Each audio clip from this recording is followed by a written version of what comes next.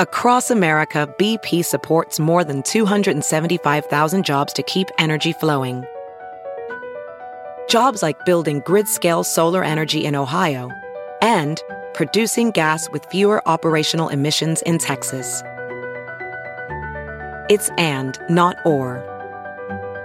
See what doing both means for energy nationwide at bp.com/investing in America.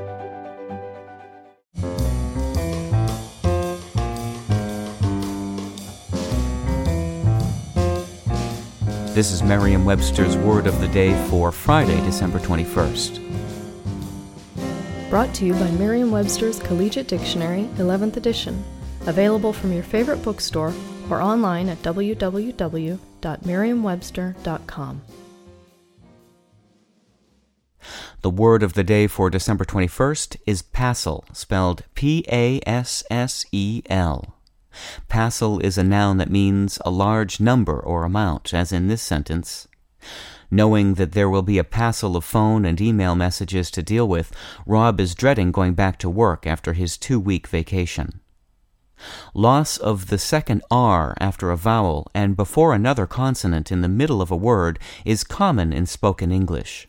This linguistic idiosyncrasy has given our language a few new words, including cuss from curse, bust from burst, and our featured word passel from parcel. The spelling passel originated in the 1400s, but the word's use as a collective noun for an indefinite number is a 19th century Americanism.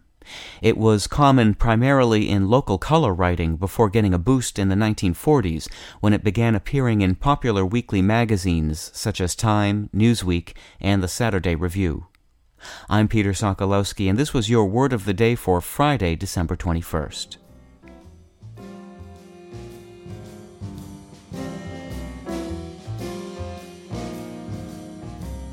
For more information, visit Merriam-Webster online at www.merriam-webster.com.